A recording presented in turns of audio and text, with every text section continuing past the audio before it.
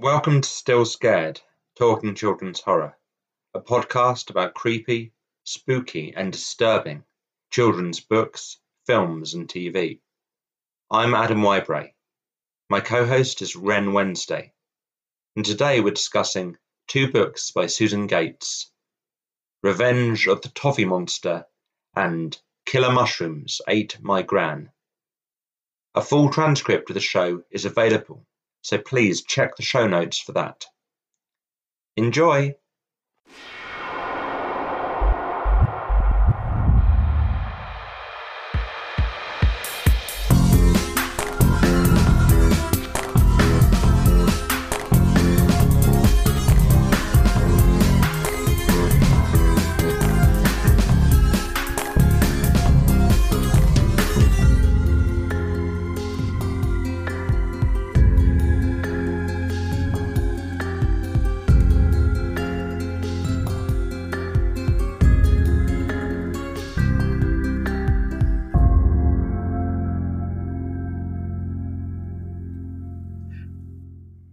Good evening. Hello. Hello. Hi, Adam. Hi. And hello, Willow, our returning guest. Hi. Who was last on quite a while ago now to talk about the Box of Delights, and is now here to dredge up another artifact of our shared childhoods, which is a couple of books by the English author Susan Gates, who's another one of those very prolific children's books writers who've written over 100 books. Really? What? Yeah. These must be early in her career, because my copy of Revenge of the Toffee Monster only mentions sea hags, suckers and cobra sharks, so I thought, this must have been a bit of a flash in the pan author. Oh, right. I think this is just this is her early work. So yeah, we got two of these 100 books. Revenge of the Toffee Monster from 1999 and Killer Mushrooms Ate My Gran from 2000. I feel like they're sort of classics of children's libraries in primary schools. I can very distinctly recognise their covers from the shelves when I look at them, and sort of takes me back to being intrigued by the textures. Yeah. Published just at the right time for someone born in, say, 1991 to have read as a kid. So, and you did, Willow. You definitely had Revenge of the Toffee Monster. Yes, I did. Was I think probably a bit displeased when I first bought it to discover that the gorgeous colour picture on the front was not replicated within, and it was in fact only words that I had to read using my brain. It tricked me, but I do remember reading it nonetheless. Yeah, and I also picked it off your shelf and read it, and only had this memory just of textures and sort of an unsettling atmosphere. So I thought it would be a good candidate for the podcast. Basically. Yeah, absolutely. And of course, in contrast, you were a most prolific reader, so keeping you away from my books would probably have been quite tricky. Yeah. It says in the little autobiographical section front page, just inside, it says that, she was a prolific reader. It says she read every science fiction book in Cleethorpes' public library. Wow. And also had a craze for all kinds of American literature, especially detective stories, which makes sense. I do think these have a hard-boiled edge to them. Yeah. They're interesting stylistically because she was born in Grimsby, and they do have a bit of a feel of Grimsby about them, and yet, they do also have that hard-boiled American kind of parody of almost like a detective story. Not like the plotting, just how it's written somehow. I mean, it's very liberal on the similes. Is mostly what I noticed about the writing. There's so many. I was literally thinking it would be great. I could very happily use these to teach children older than the ones I do teach about similes and metaphors. Yeah. But I did. I don't know if you did this, Willow. I asked if you would write down what you remember about this book I did. before rereading it. I did. So yeah, if you could Yeah. tell us about that.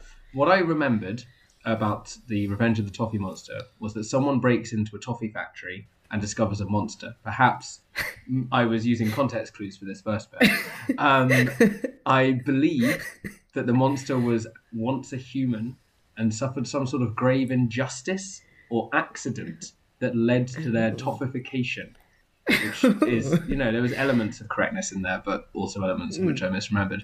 I thought it emerged, and I thought that maybe it absorbs people, a bit like the Blob.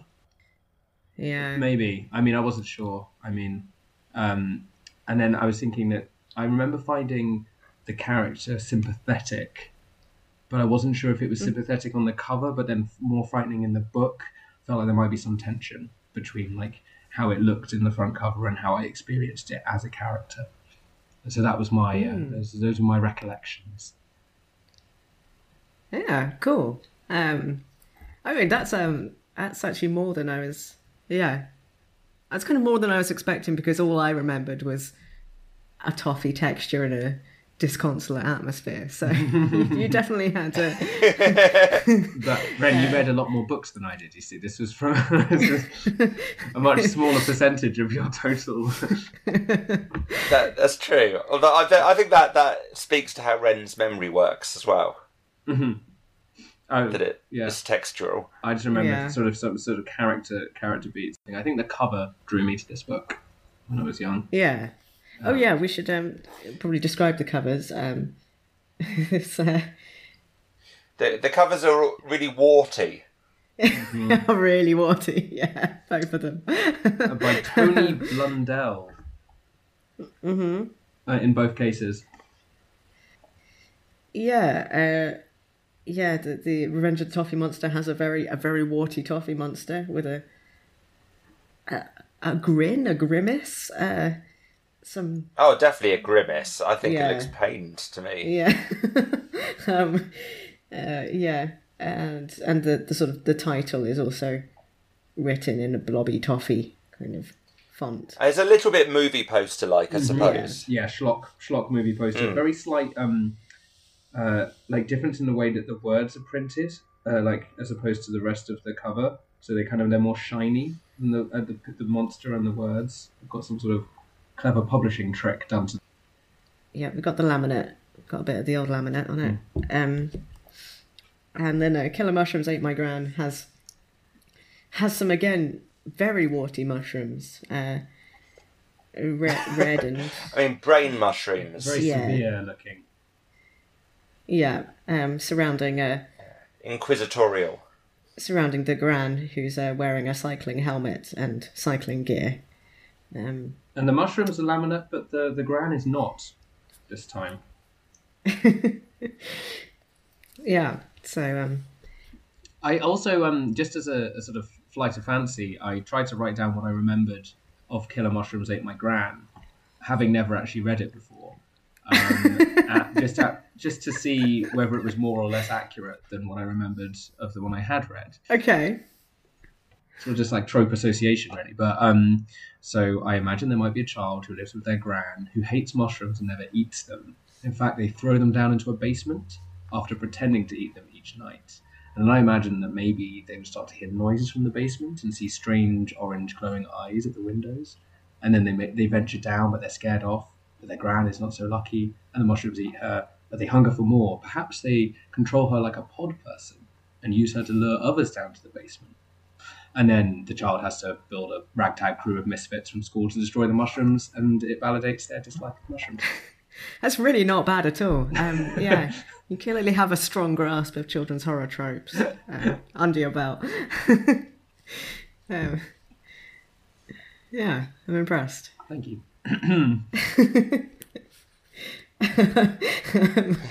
I like how surreal you're making this podcast already.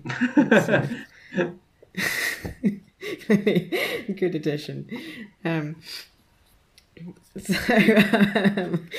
So right, Revenge of the Toffee Monster. Our main character is Lenny, He's bored during the summer holidays. All his friends are away, so he rides around on his bike and finds a sign to a toffee museum.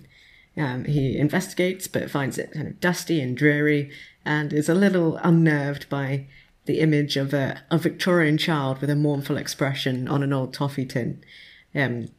He's about to leave when he smells the sweet, buttery smell of toffee and follows it into an industrial kitchen where an old woman is throwing toffee by hand in these kind of great looping strands. Lenny is transfixed by this display, but the toffee-throwing woman is revealed to be Miss Butterworth, is very hostile to him initially. She says that little boys used to love Butterworth's toffee, but now they only sell it to the old folks' home, and soon they'll be out of business entirely. So Lenny kind of tries to explain the concept of modern sweets to her, using the example of a sparkle bar in his pocket, which is a candy that fizzes blue foam and turns your teeth blue, and also has a theme song. I don't know if anyone wants to try and sing the theme song on page 25. Page 20. Sure, yeah. Could I get some backing music? I'll give it a go. Just style. Give me Yeah. Drop a beat. Yeah, all right. If you start, oh gosh, if you start drumming, Gran, I'll come back in a sec. Too old for this. Wow. Cosmic kids eat sparkle bars. Wow. Sparkle bars are ace. They wow the world, the universe. They wow aliens in space.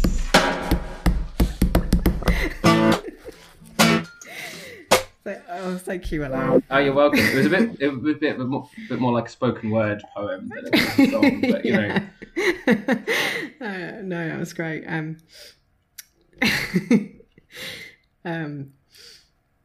Yeah, no, I really enjoyed that. So, should we? Thank you. Do we want to talk about Lenny in the beginning first, or do we want to sort of do a full? Yeah, no, feel free. If you have things to say about Lenny. Yeah, I mean, I thought Lenny was an interesting choice of character and quite cool that this character in the story is poor, like is textually like from like a poor household. He can't afford, his family can't afford to go on holidays.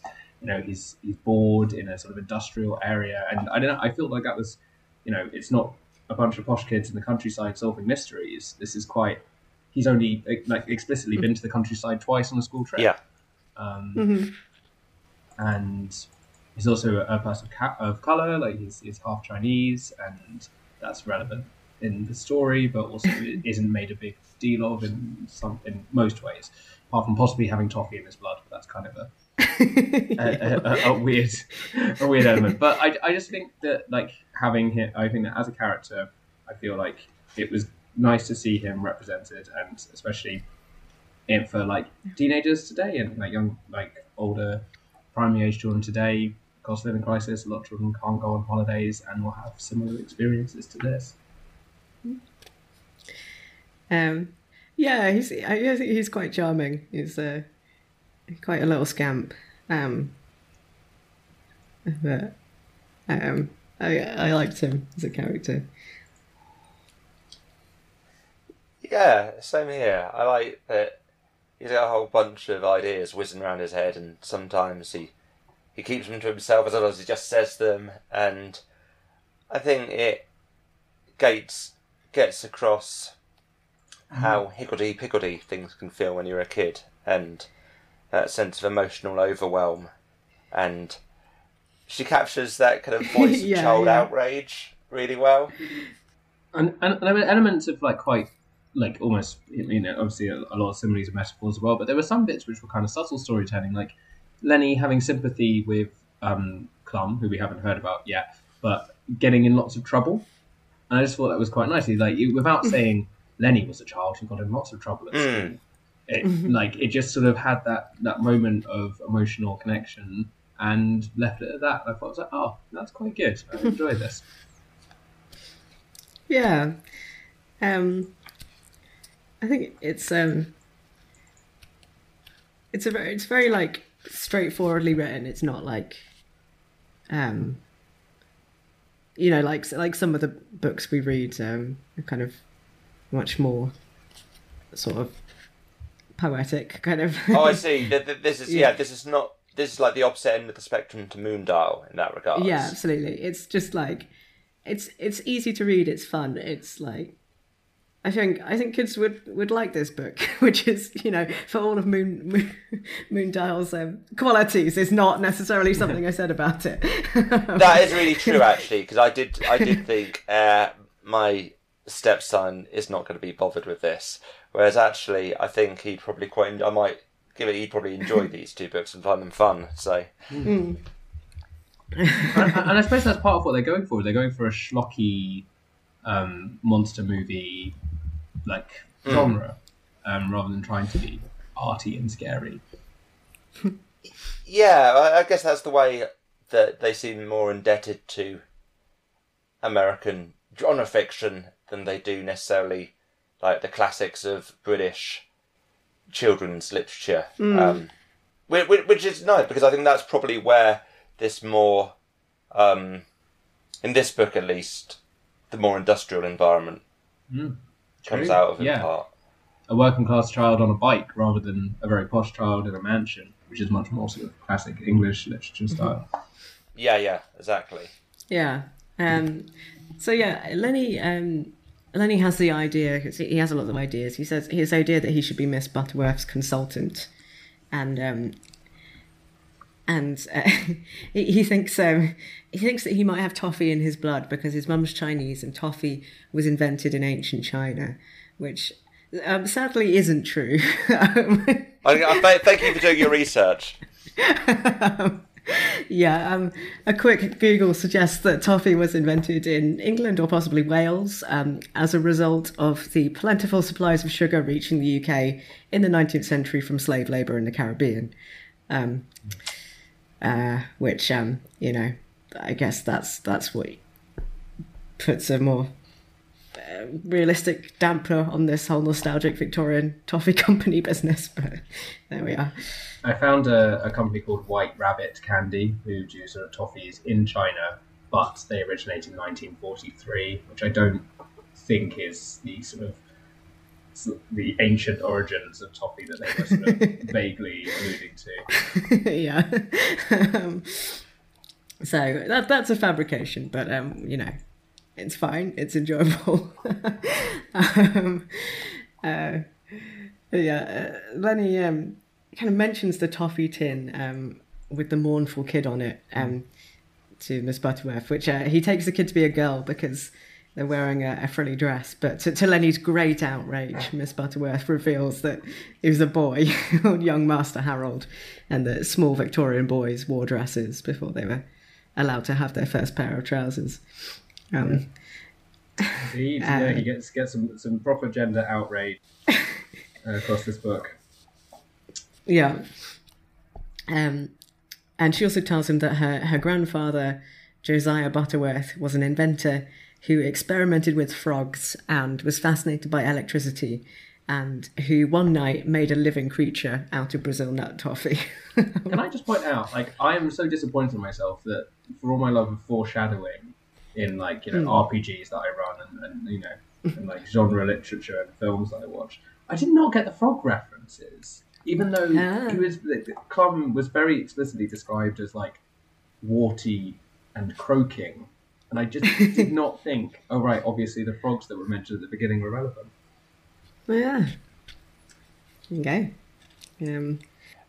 I mean, the science of this book might constitute a claim of the week. Arguably, I think compared to the rigorous. Comparatively rigorous mushroom science of Killer Mushrooms Ate My Gran.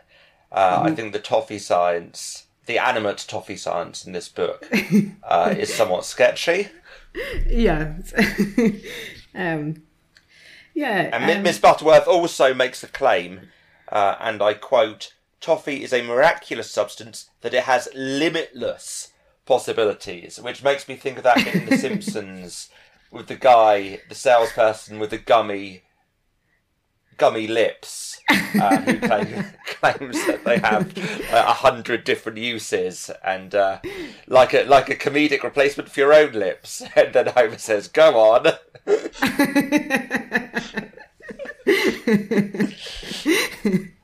Yeah.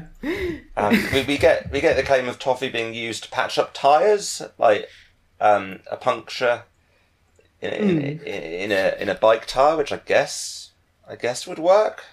Maybe for a It's while. like blue at tack least. in its thousands of uses, isn't it? Like, Yeah. when you stick something to the wall and then you stick something to something else. I mean, I think most of the uses are going to be based on its stickiness. Yeah. I don't know if stickiness is like the only useful property in the universe.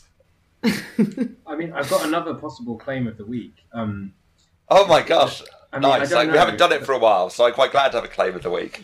Well, I mean, we've already had that toffee was created in ancient China. So Yes, we're really... that's true.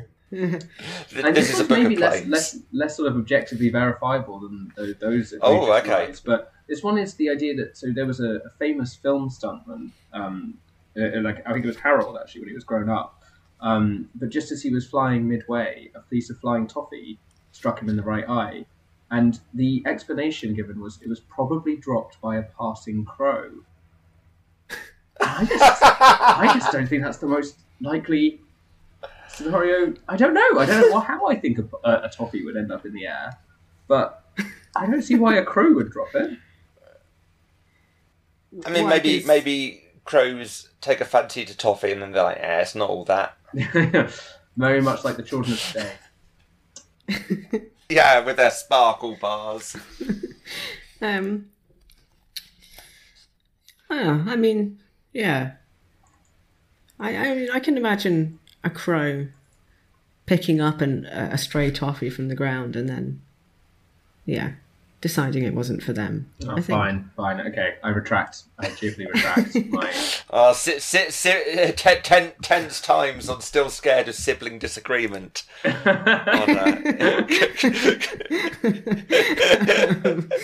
Yeah.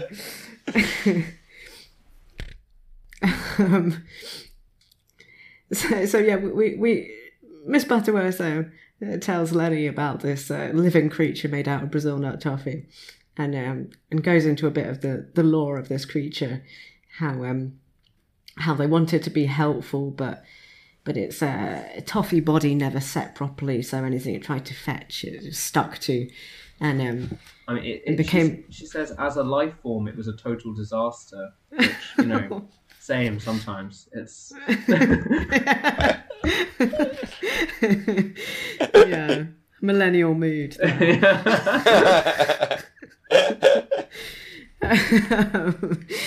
And yeah, it becomes known as Clum because it's always been told it's clumsy. And ended up being banished to the Toffee Works with young Master Harold as its only friend. And then one night, Harold's mother is getting ready for a ball, and Clum tries to fetch her peacock fan, and it sticks to his hand, and then when he tries to... Can I please read this section? Yeah, no, please, yeah. I think... okay. That day, said Miss Butterworth, in a voice grim as graveyards, the humbug machine was running full pelt. There was a big humbug order to fill. Harold came dashing in. He didn't think. He was only concerned for his friend. Before Clum could reach this vat, Harold threw himself at him to give him a big hug. It was the only time in his short life that creature had ever been hugged. He was so overjoyed, he put his arms round Harold. He lifted him high in the air. Lenny's hand flew up to his mouth. Oh no, I can't believe it. They stuck together, didn't they? They did. And Harold panicked. He shouted, "Set me down!" But Clum didn't understand. Only squeezed him tighter. Clum didn't know his own strength, and poor Harold couldn't breathe. He struggled to get free from the creature's sticky embrace, but he fell. Lenny gnawed at his knuckles. It was too awful to think about. Harold didn't fall into the humbug machine, did he? Is that what you meant when you said he came to A sticky end?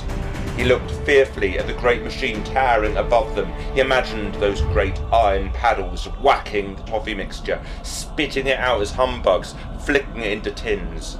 The thought of Harold being turned into humbugs was more than he could bear. Good heavens, said Miss Butterworth. What gruesome minds you modern children have got. Calling out the reader there. No, Harold didn't fall into the machine. He struck his head on one of the paddles as he fell.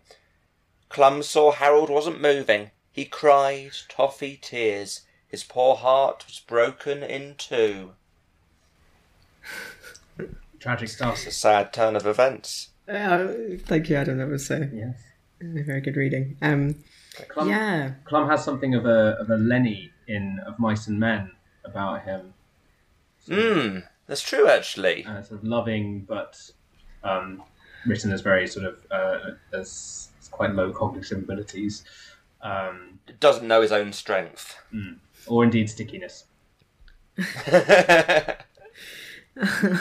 So, yeah, I think there's a mob sort of gather. They think Harold's dead, and they hunt Clum down and sort of chase him onto an ice-covered river. And Clum, seeing no way out, breaks the ice and slips into the river. I'll just read that bit. It says, "They say," said Miss Butterworth, "that he turned to look back at the screaming mob just once. Then he looked up at the shining moon.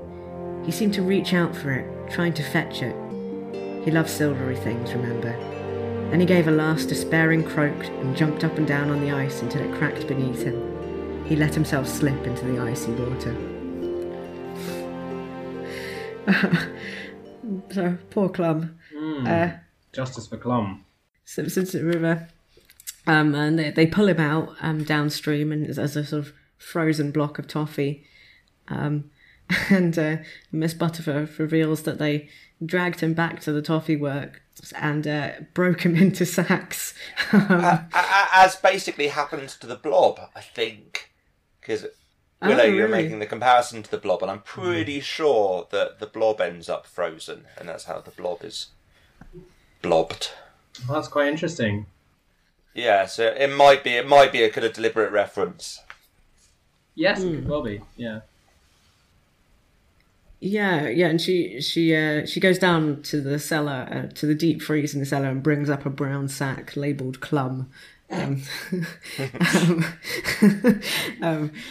Josiah Butterworth chipped Clum into convenient pieces with his personal silver toffee hammer. It's important to note.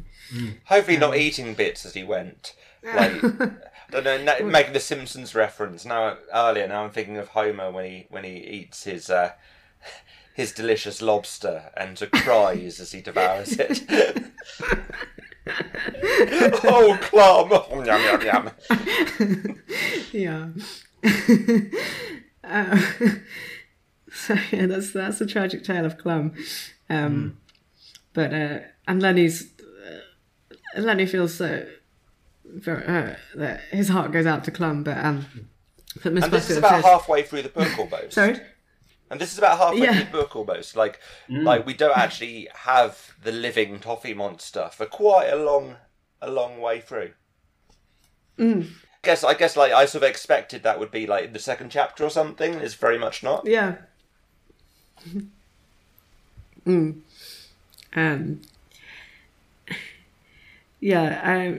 She tells Lenny that like Clum's sort of kind nature kind of changed towards the end of his life because he was being constantly mistreated and he became dangerous, and so it's for the best that he's in pieces in the freezer. Lenny's kind of still thinking about being a toffee consultant and coming up with ideas of how to use Clum to revitalise Butterworth's toffee. I'm just thinking of his imagined advert, which is great. Yeah, yeah. He's like, kids love being scared. You could. What does he say about that? Well, he basically says you can have Clum like in this advert threatening children to eat more toffee. Oh yeah, buy Butterworth's toffee or else. Yeah. And he holds up one of the sparkle bars and says that they could tell Clum to fetch all the sparkle bars in the city and eliminate the competition. But then his spiel is interrupted by a bell tolling, and he realises that he needs to go home, and he kind of tells Miss Butterworth that he'll be back, but he doesn't really mean it. And there's a sweet line that all the time he was talking, he didn't have to sort out all those mixed up feelings in his head, which I thought was quite nice. Oh. Natural extrovert there. Just keep talking, it'll be okay. Yeah. And extrovert correspondent Willow. Yes, indeed. And now we're getting up to bits of Clum, which I really enjoy.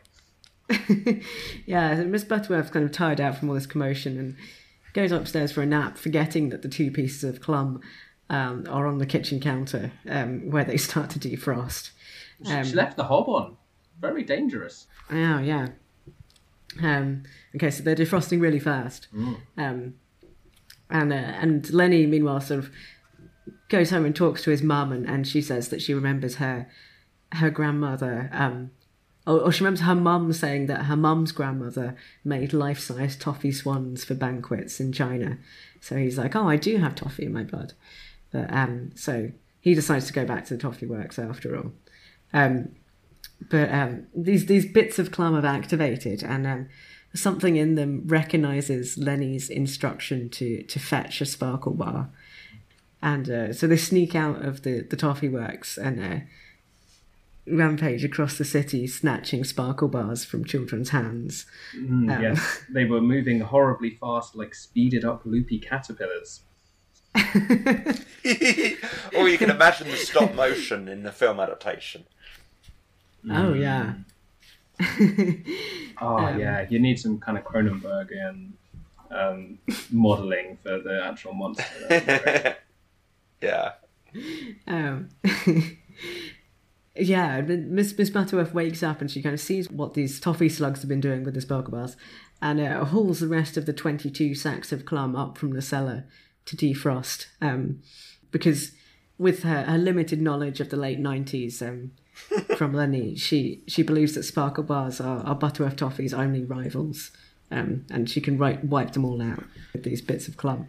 It's quite sweet that she has no knowledge of these sort of multinational conglomerate sweet companies, and that she's like, yeah. Yeah. So Lenny, on his way back to the Toffee Works, sees this trail of sparkle bars and follows them back to the Toffee Works.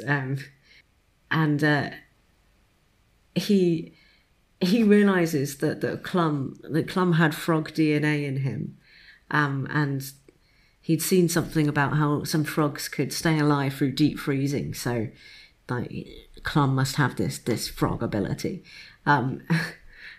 Unfortunately, Oh, I was just thinking about sparkle bars. Sorry, they're very enchanting. And I was wondering if you remember the crackly chocolate that I think it was maybe Willy Wonka branded or something. Yeah, with popping candy. Oh yeah. God, that was great, wasn't it? That was one of these like very, very 90s chocolates, wasn't it? It was. I feel like that might have been what this was sort of, referencing. It wasn't blue. This one makes people's mouths blue, but that one was very crackly and satisfying.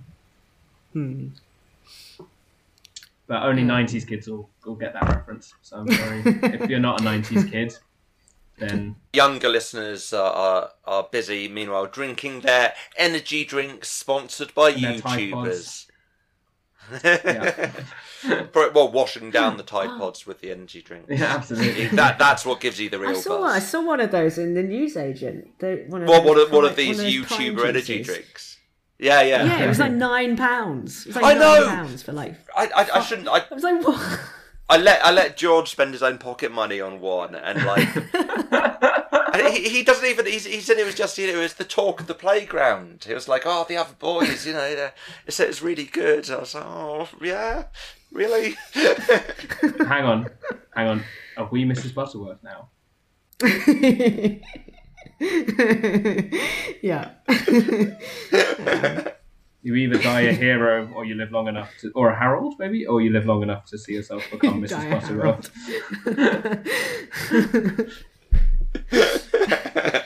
Yeah. Oh, I just mentioned briefly, actually, Willow, because it's been, I don't know, like at least over a decade. So I still, for listeners, I still have Willow's copy of the Orange Box, which is a Half-Life 2. Kids, it could have Half-Life 2 Portal and Team Fortress 2. I will say, Will, I can't even play it. So George, my stepson, wanted to play it, and I was like, oh yeah, I still got this. And I tried loading it up for the first time after having borrowed it like 13 years ago or something. And you must have already registered it with Steam, because it said, oh, this product's already registered, you can't use it. So I borrowed it for all these years for nothing.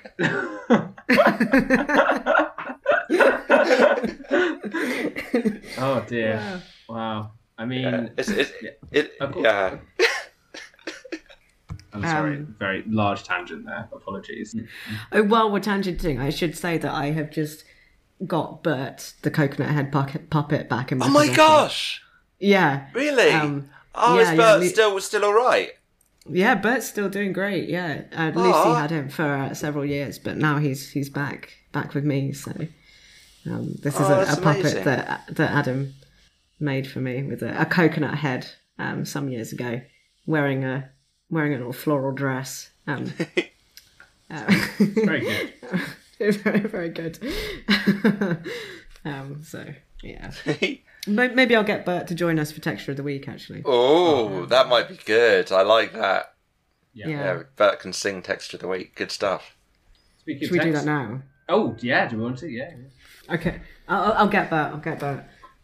Okay.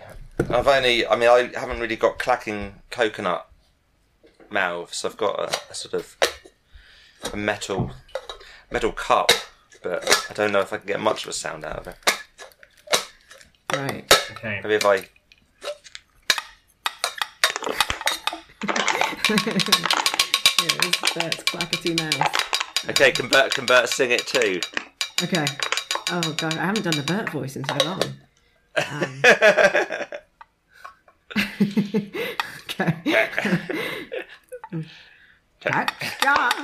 Texture of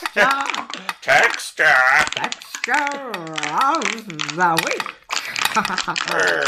Razzle dazzle.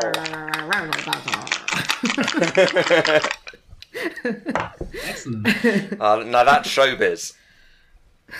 Showbiz. Okay, so what's your texture of the week?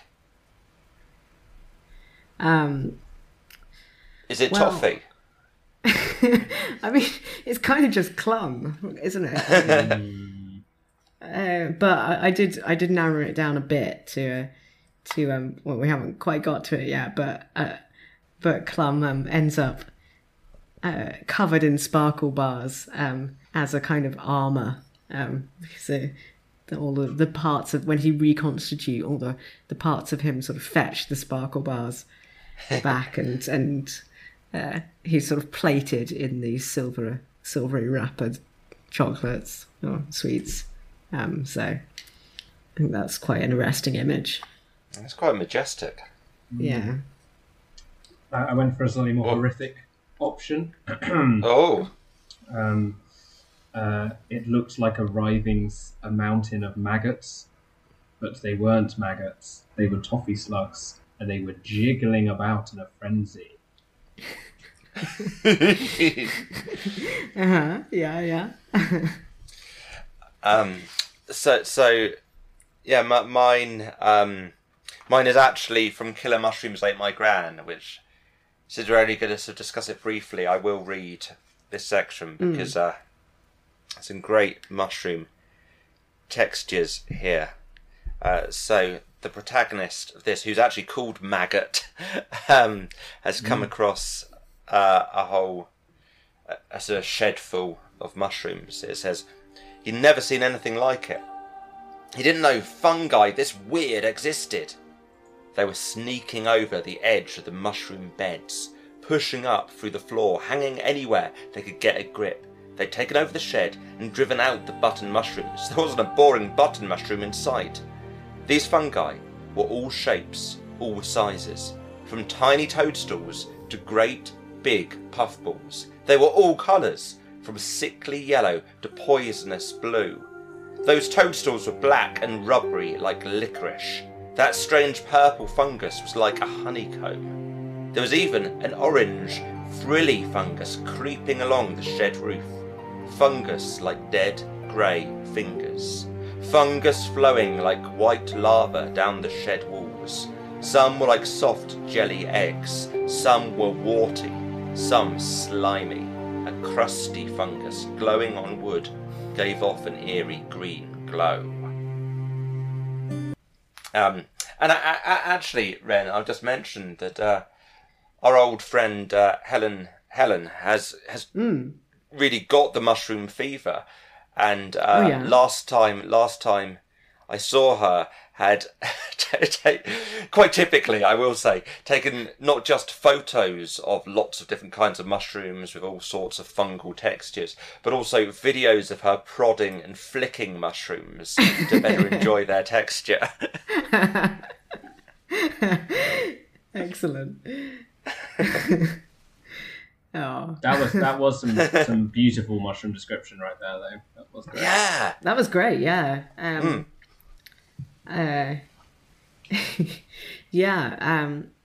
I do want us to talk about killer mushrooms like my grandma, because it's good mushrooms. It gives good mushrooms. Yeah. I think the plotting of Revenge of the Toffee Monster is stronger, but the mushroom vibes are obviously very strong in Killer Mushrooms. But we'll finish Revenge of the Toffee Monster, and then we'll talk a bit about Killer Mushrooms. Yeah. So Miss Butterworth reveals that as well as the frog DNA, her grandfather chucked a sea sponge into the clum mixture, which means that that the bits of clum can reform into a whole clum, and they do. And reformed clum is not very happy. Lenny has to pretend to be young Master Harold, and put on the lacy frock and tam o' shanter, much to his disgust. He leads Clum downstairs, sort of intending to sort of lead him back into the deep freezer, but when they pass the kitchen, bits of Clum dash off and pick up the sparkle bars and clothe him in them. And Lenny shows Clum his reflection, and unlike I don't think we mentioned it, but unlike just before his end, his disastrous end, Harold's mother showed Clum his reflection and told him he was a horrible monster. But this time he looks at his reflection and sees that he's a majestical creature. And he can touch things now. He's no longer a sticky mess. Miss Butterworth's like hissing at Lenny to lead Clum into the deep freezer, but he doesn't have the heart to do it. So sort of still dressed as Harold, he leads Clum outside, not really knowing where he's taking him. But as they pass a landfill site, a sparkle bar wrapper flutters by. Clum chases after it, and Lenny chases after him, and but then Clum sort of catches it at the edge of a vast pit of rubbish and falls in. Just before some JCBs cover the pit with soil and rocks, so burying Clum underneath. Lenny goes back to Toffee Works pretty distraught, and but Miss Butterworth is sort of just praises him for saving her business, but Lenny doesn't want anything more to do with Toffee. But then kind of at the end of the book, he sort of, a little while later, he bumps into Miss Butterworth. Well, he passes the Toffee Works and sees that it's gone, and he's kind of a bit alarmed. But he bumps into Miss Butterworth, and she says that they've moved the whole Toffee Works to the Victorian Street at the Heritage Museum. And sort of in the epilogue, Lenny has become Miss Butterworth's toffee assistant. So basically, they've moved to York. Yeah, they're at Beamish. I was about to swear with how much I love those Victorian street, like mock-up streets. Oh yeah. They're so good. Do you prefer them with mannequins or out-of-work actors? Either. I'm not fussy. Okay, I just love walking down a mock-up Victorian street in a museum. I just think they're great. But I mean, the ones that have like people actually doing things in them are pretty cool. So this one sounds really good. Like that you can go to an actual sweet shop and see people making toffee. That's ideal, I think. I have really intense sense memories of like fake Saxon villages that we were perhaps taken to at some point. And like the smell. We went to a Gaulish village in France once. That was a Gaulish? What do you mean a Gaulish village? Like Asterix, innit? Gaulish. Yeah. Yeah. Sorry, I've got horror on the brain. The scent of the bread that they made there is a very strong sense memory. Yeah, they were baking some bread and making some like apple juice and it's all like kind of smoky smells and dipping some candles and firing. Yeah, all that kind of stuff. Yeah, I love that stuff. That's great. Lenny works up the courage to tell her about his granny Wang and her toffee swans, and she says that she's heard of the famous Wang toffee makers and that she used to make swans too. And then sort of right at the end, we kind of get the horror movie silver gauntleted toffee hand kind of rising from the ground. So, Clum will be back again.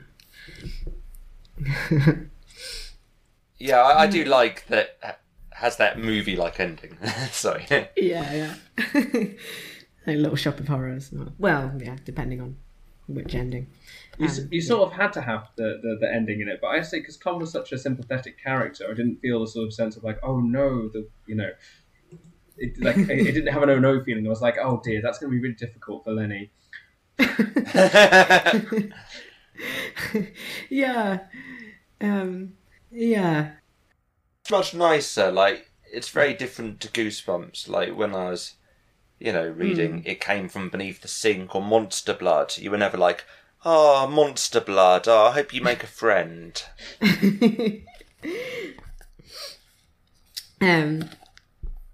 Yeah, no, Clum's a very sympathetic monster. Yeah, humans are trash in Victorian times as today, and I think he is correct in his appraisal of our species. Yeah, I'd forgotten that he was made of Brazil nut toffee, and that's why he's so lumpy bumpy. That's yeah. Yes. There's a lot of warty, lumpy descriptions in there for Clum. He's a whole mass of textures. Yeah. And then we come to Killer Mushrooms Ate My Gran, which is from the year 2000. Did either of you notice the most year 2000 reference in this book? Oh gosh, I don't think so. I don't know. Yeah, okay. There's a bit where Maggot's thinking about the possibility of the mushrooms taking over the earth, and he sort of has this vision of them, and he says they're massive. What some of them are as big as the Millennium Dome. Oh.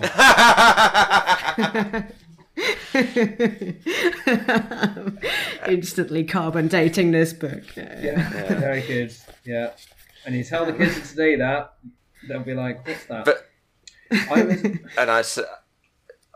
I'd say it's the place I went to watch a really substandard Blackadder episode. That's what it was. Oh yeah, that was disappointing, wasn't it? I think I found it very cool at the time, but it wasn't great in retrospect. I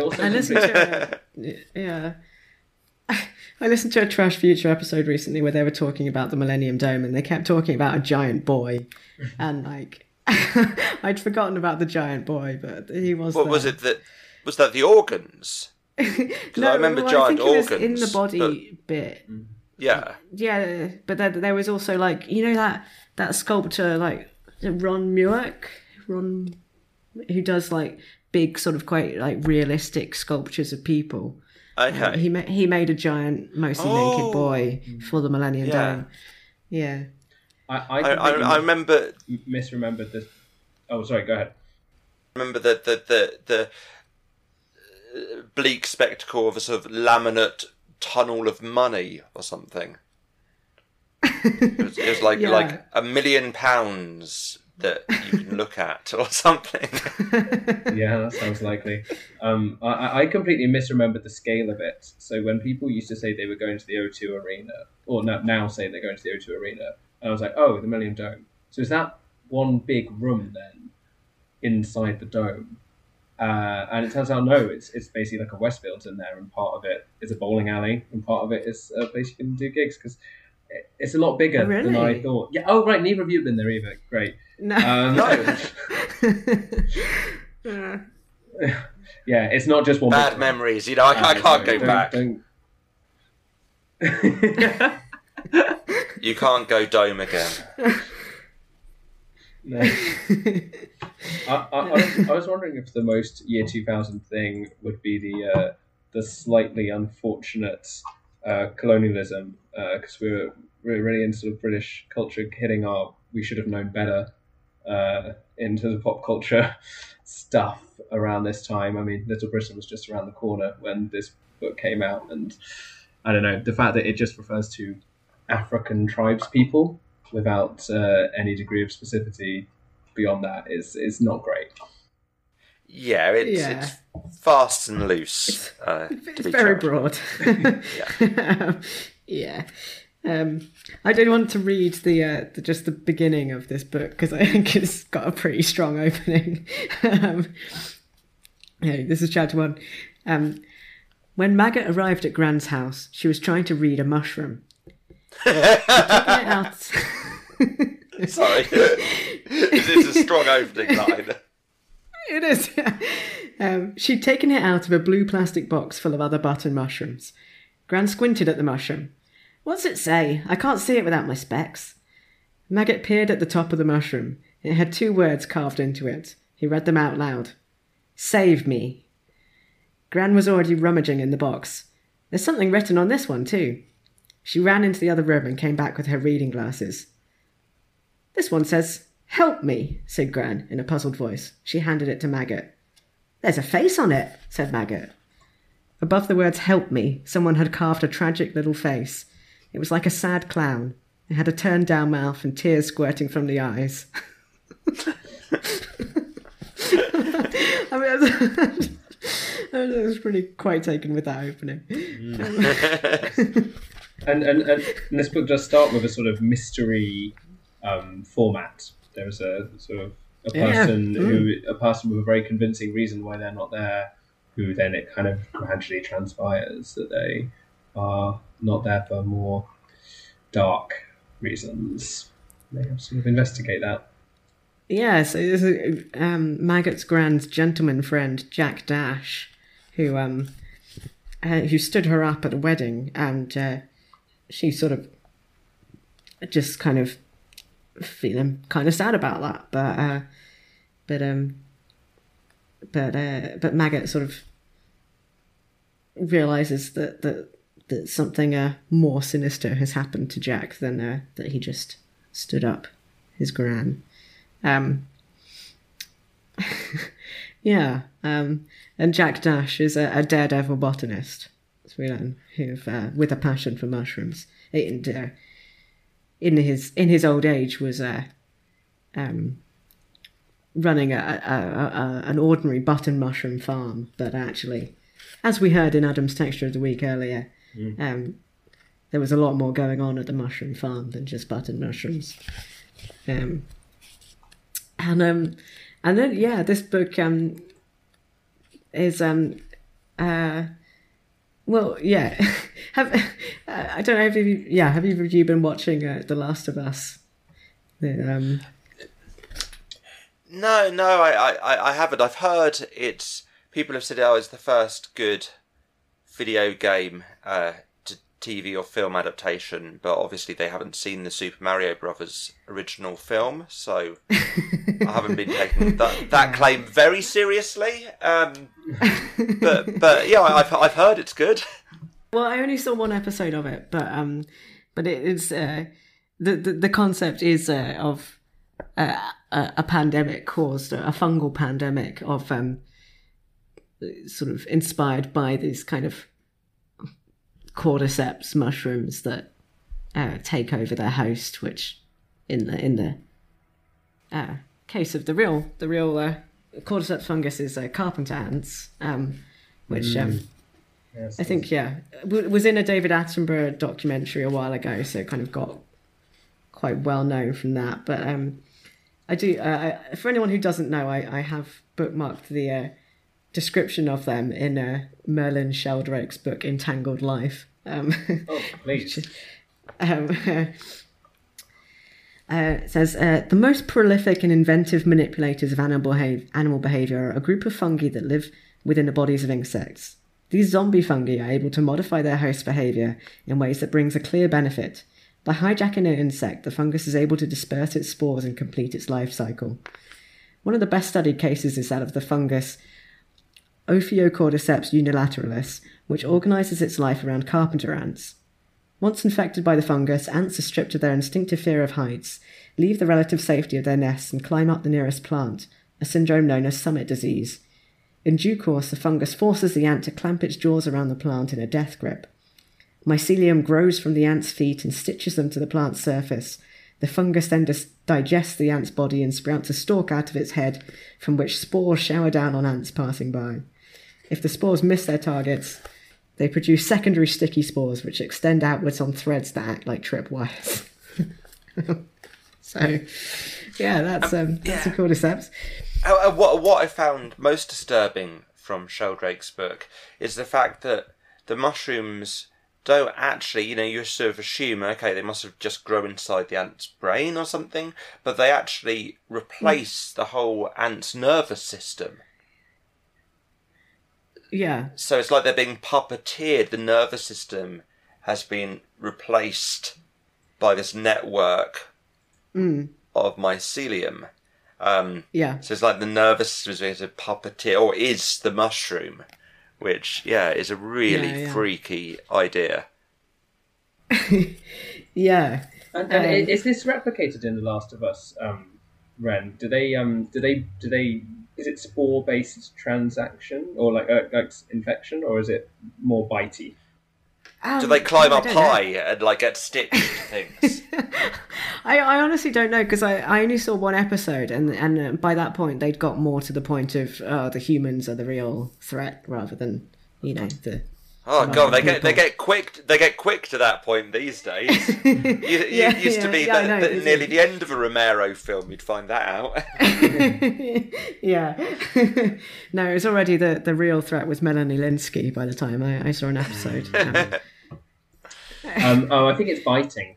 I mean, I haven't seen it, but so I don't want to insult it. But I feel like they should have climbed up high. And it'd be better if they climbed lampposts and then showered spores down on them. That would be yes.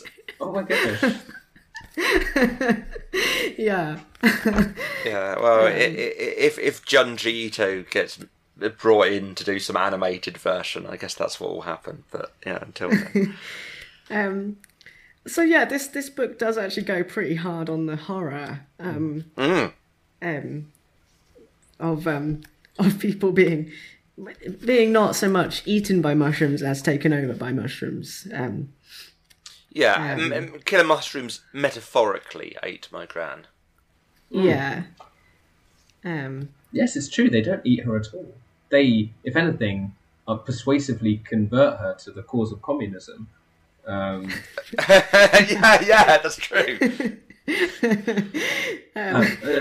So the reason why communism is because the book has some I think some obvious inspiration from The Body Snatchers, from Jack Finney, from 1955, which was very much a Red Scare kind of schlock book about people being taken over and sort of and the sort of I believe this is why understood to be a reference to communism, and sort of the idea Yeah.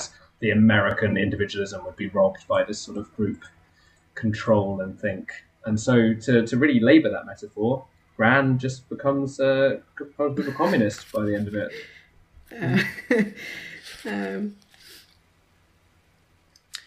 And actually, it does make being a mushroom sound pretty great. Like, so when she has been fungicized, what's the word they used? Fungized, something like that. She has kind of utopic visions of a mushroom colonized future, with no cars and no pollution and just mushrooms dotting the landscape. It all sounds really. Totally. Yeah, it sounds lovely, to be honest. I think. Can I sign you both up for the? I've got some literature here about it. You might find it interesting. Just read it in your own time.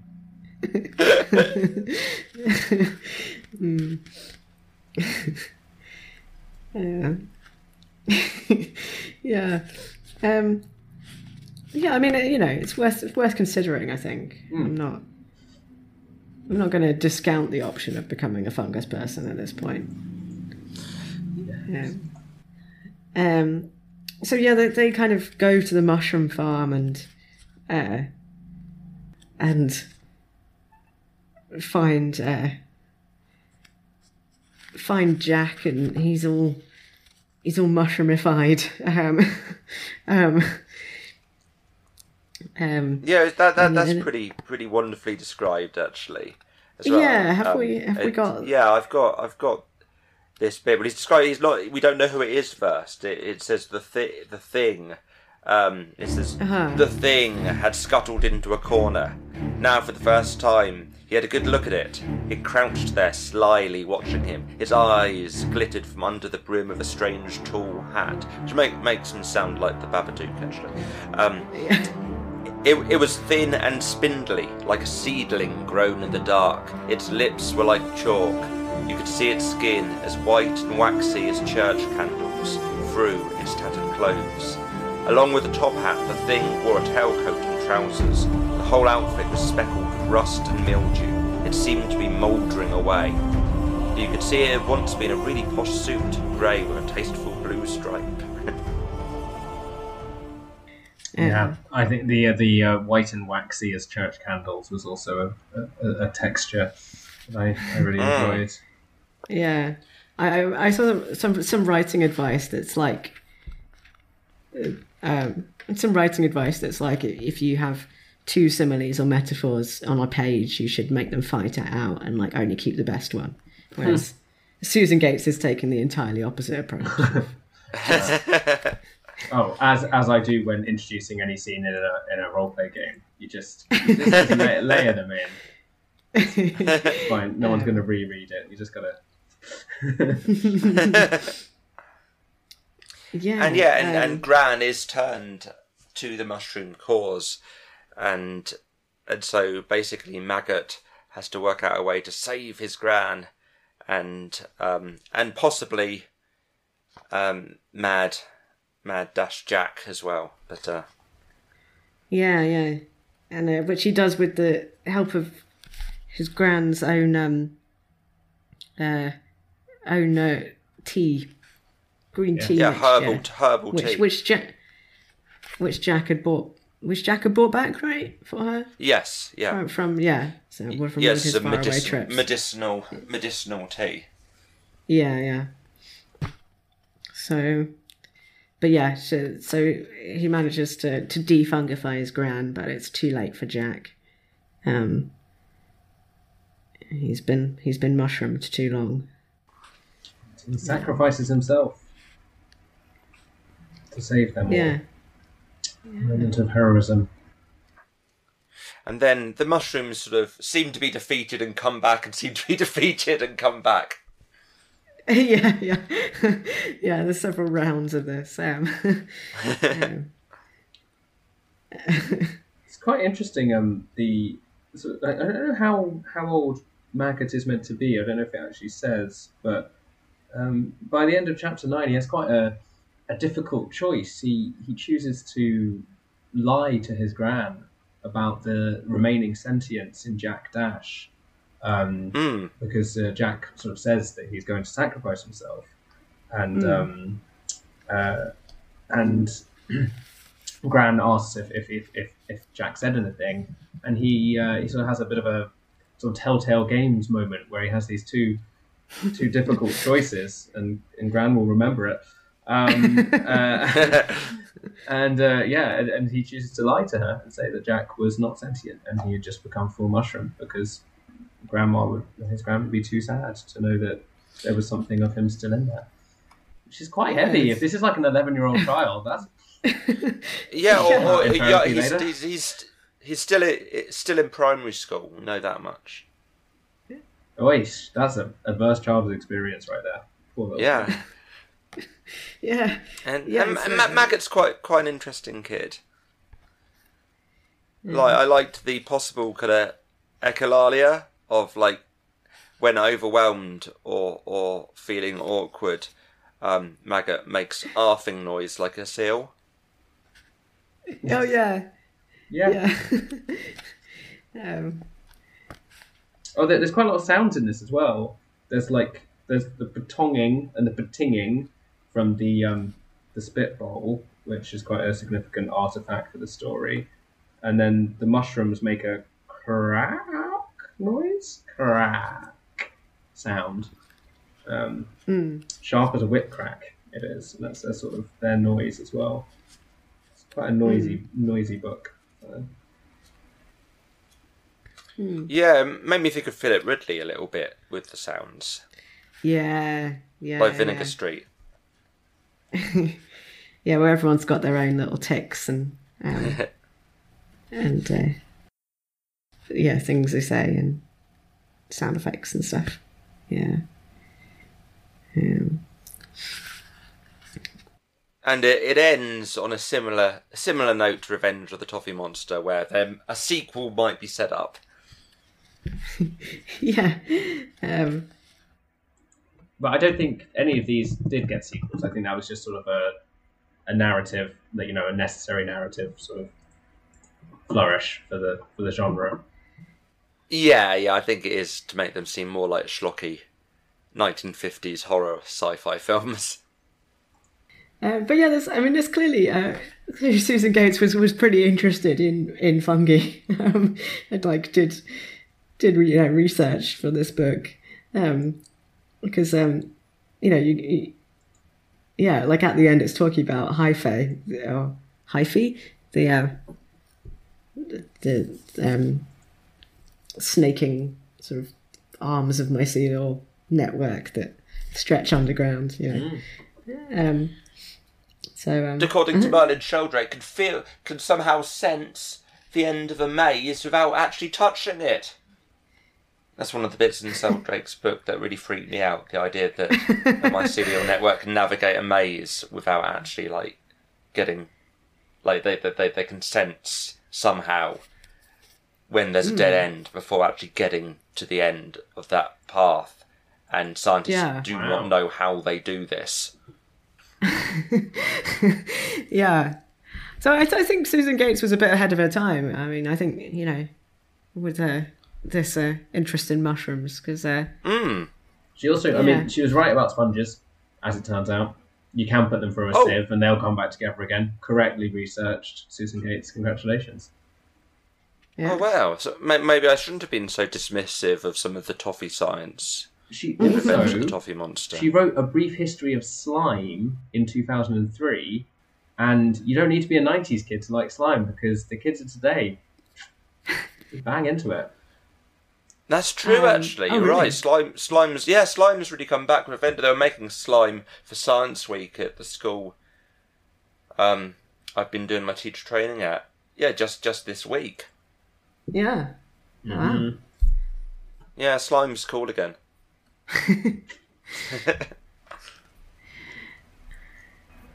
She wrote so many books. Looking at some of her other ones. Can we finish off something? Are there any particularly interesting titles that are coming up, Willow? I mean, I think that the sea hag suckers and cobra sharks sounds quite interesting. It's one that was before the Revenge of the Toffee Monster. It has a cover which is really quite something. A sort of purplish jellyfish creature with a kind of screaming baby face and a sharp row of fangs. There's also a trousers-based one. I think it's about killer trousers that I actually do remember, and the killer coat. There was a few ones about items of clothing that devoured people, which I remember. I think I may have even read those as well. Return of the Killer Coat, Revenge of the Killer Trousers, that kind of thing. Yeah. And they had like the zip became their teeth. It was, Oh my goodness, there's one called Dr. Fell's Cabinet of Smells. Oh. Yeah, it's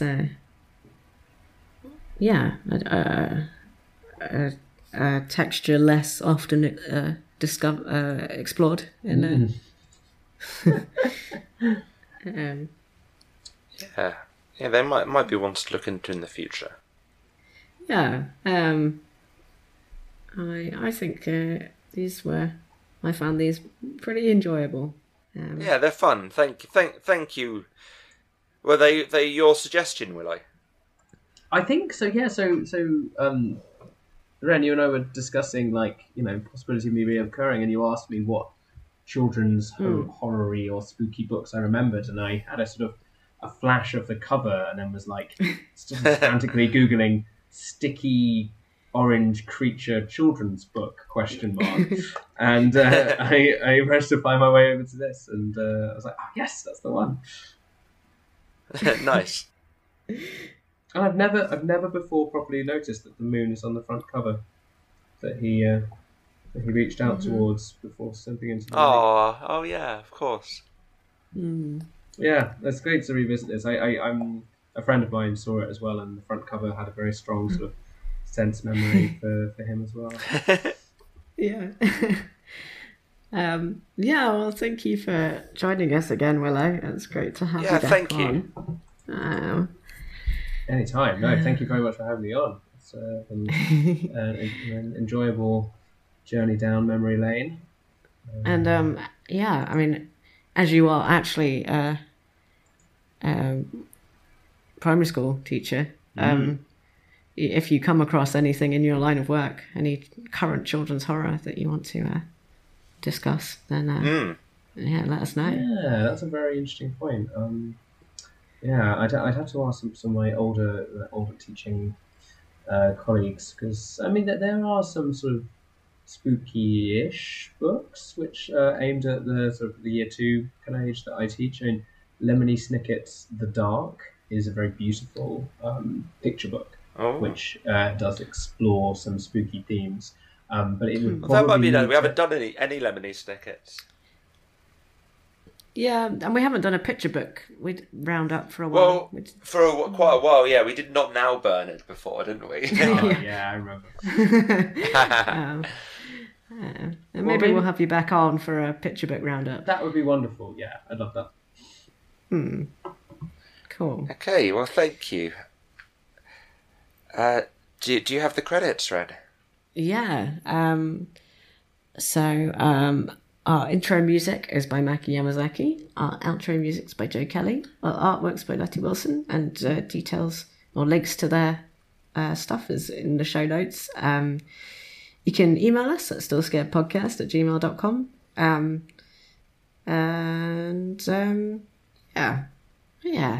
if you enjoyed this episode, feel free to rate and review us on Apple Music or whatever. Do you have a sign off for us, Adam? Yeah. Die a Harold. Don't be a Butterworth, spooky kids.